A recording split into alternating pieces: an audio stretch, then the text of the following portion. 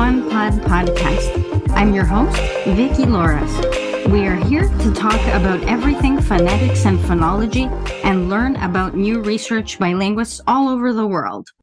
For episode 6, I'm honored to welcome Carolina Lins Machado.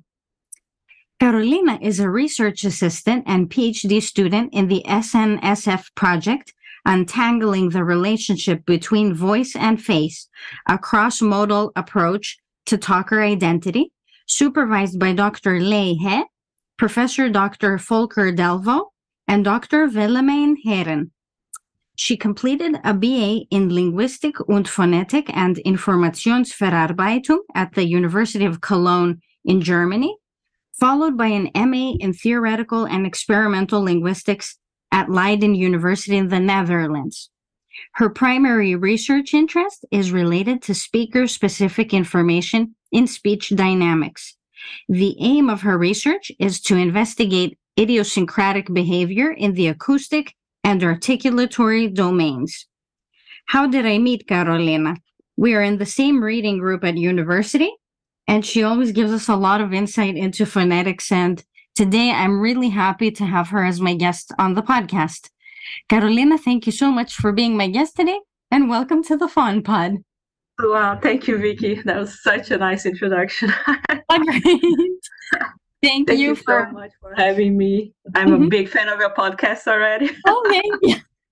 That's great to hear. Yeah. Thank you so much.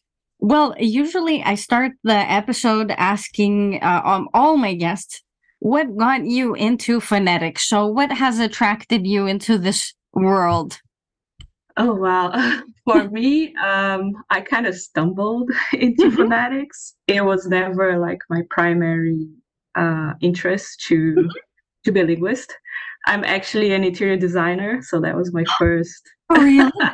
Yeah. I have no idea. Yeah, that was my first BA was in interior architecture.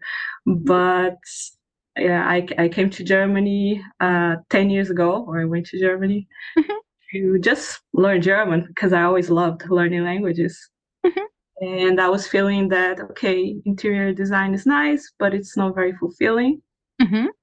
And I was talking to my parents, and my mom is a pedagogue, so she had the insight and said, well, you always loved languages, why don't you study something like that? And that's where I decided to go back to university, and then followed the linguistics and phonetics program at the University of Cologne. And also with the Informationsverarbeitung, which is basically data processing. Fantastic. Yeah, so, and I'm here doing a PhD. Great. Wow, I had no idea. Like, other guests have started from something different in linguistics, or, for example, something relevant. But this is a totally different course that you took. This is amazing. Yeah, and I kind of ended up going to the topic that I am now. Because of something that happened to my family in Brazil. So if we have time, I could tell, or I could. Yeah, sure. If you want to share it, we have all the time in the world. Yeah, you know that in Brazil, the criminals are a bit creative. Yeah. And actually from jail, they can, call your family and try to extort money from them. Okay. And so they called my parents once, and I wasn't at home. And they were saying like, yeah, we got your daughter, and if you don't wire us money, we're gonna end her. And my dad was in the phone the whole time, and he was so stressed out. And my mom had like the cool blood to stop and say, no, she's at school. I'm gonna call her and see how everything is going. And it was fine. Everything in the end was fine. They noticed that it was just, this extortion thing. But the way that left my family, and because my dad could swear that the woman that was speaking was yelling just like me. Oh, my Lord.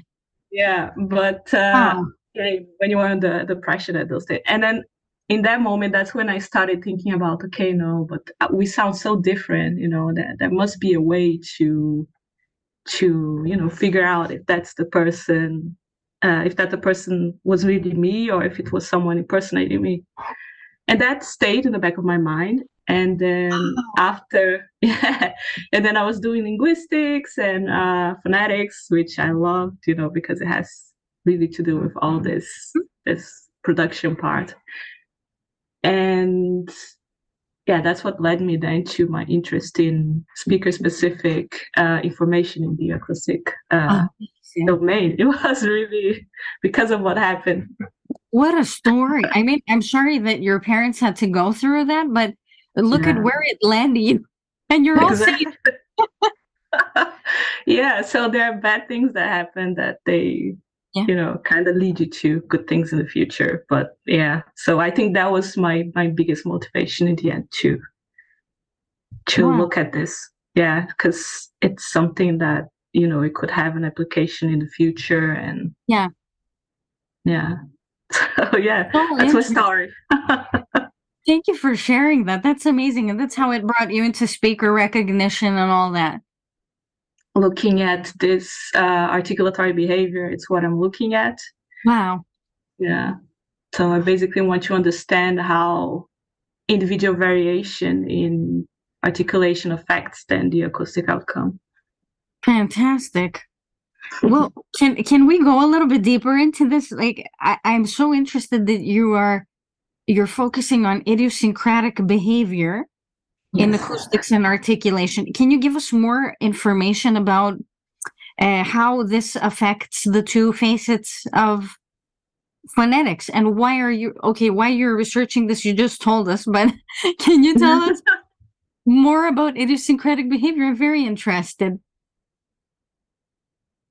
Sure. So, like as we learn, like in our bachelor's, there's a lot of information encoded in speech, right? So you have the linguistic information that has to do with the message itself, and then you have all this extra linguistic information, and that's where individual information is located.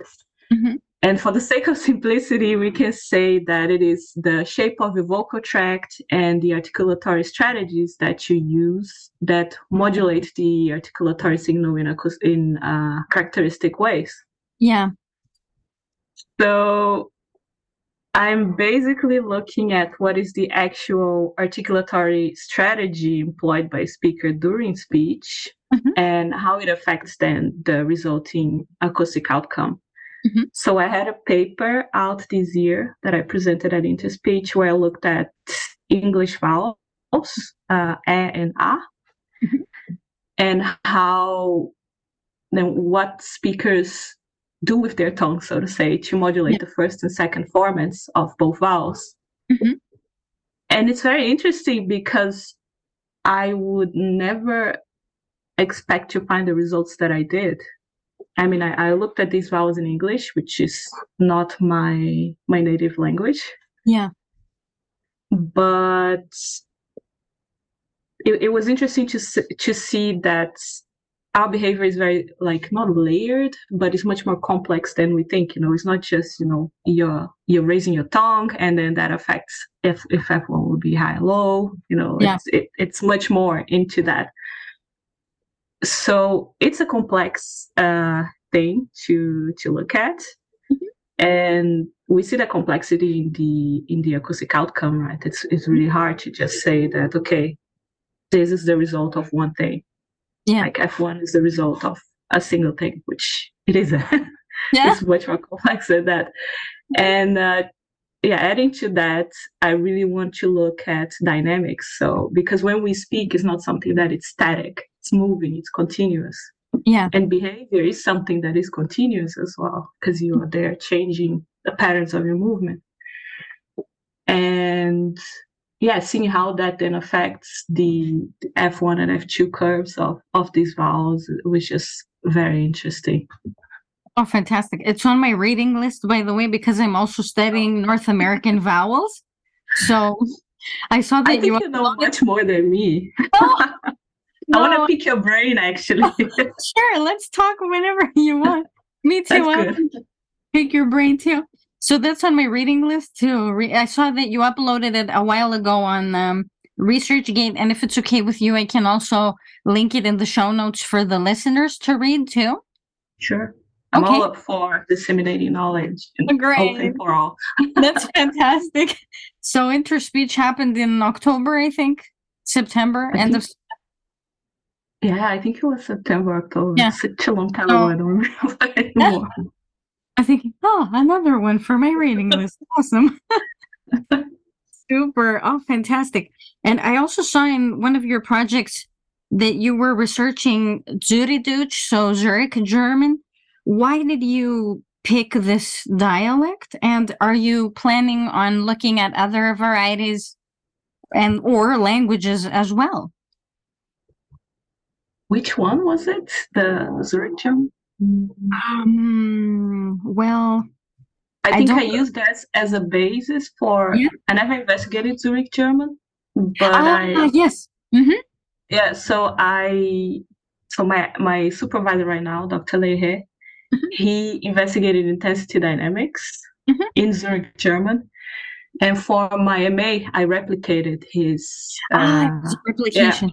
Okay. yeah. But then I did it with L1 Dutch, L2 English. Mm-hmm. Is also a field that I'm very interested in, is L1, L2, and how all that affects as well your individual behavior. Oh, fantastic. Um, can we go back a little bit to the American vowels that you were studying, that you were talking about at interspeech? You Mhm. mentioned relationships between acoustic and kinematic variables. Can you psychom this a little bit for us, for our listeners? This is so interesting. So by kinematic variables, I mean, so we have the articulators, right? And then we have certain, let's say, landmarks that we can use to measure the movement of an articulator. And when you're investigating tongue movement, the tongue is something that is very complicated, very Yeah. complex.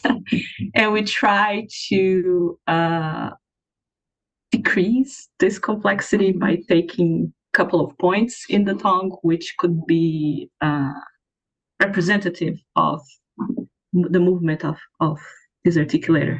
Mm-hmm. So a kinematic variable in this case would be tongue dorsum, which is the back of your tongue. When you want to say the word kite, the k sound, you use the back of your tongue, Mm-hmm. and that's what we call one kinematic variable, Mm-hmm. or the tongue tip when you produce Thai. Yeah. That's another kinematic variable. And then so the method that I'm working with is an electromagnetic articulograph, which is called EMMA for simplicity. And in with this method, what you do is you place coils on these parts of the tongue, which then measure the height, the fronting, and lateral movement in Oh, cool. 3D axis. Yeah, I love it. Yeah. And and that basically gives you then a kinematic variable in the anterior posterior dimension, which is fronting and backing of the tongue. And then you can have, I don't know, tongue tip in the X dimension, or you can have tongue dorsum height, which is then TDY. Mm-hmm. And that's how you measure, and that's how you see, this complex tongue movement, how that is then affecting the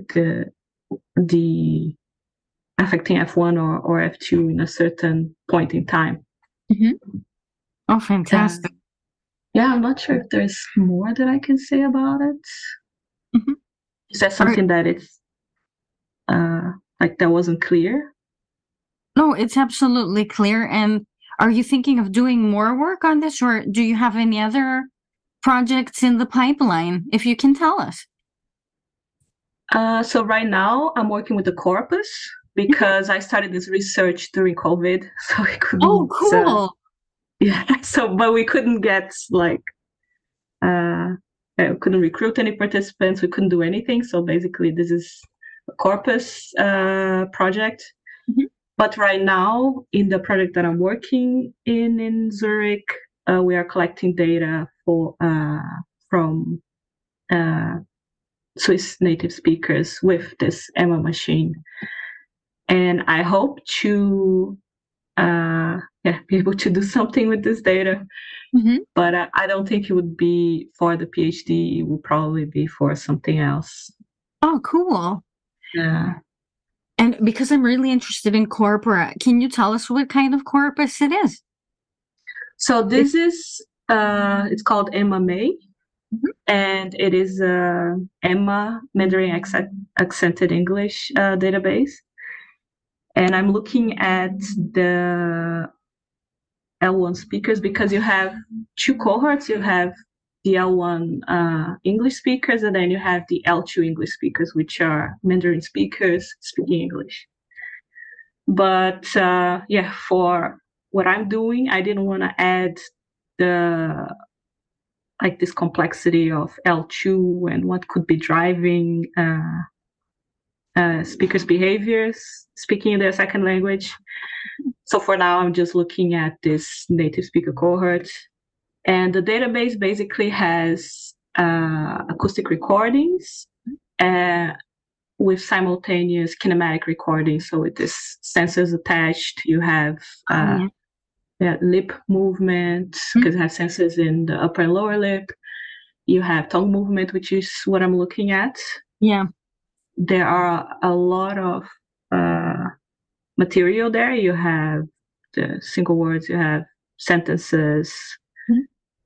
And I found it actually a very good corpus, very well documented, very good to work with. Beautiful.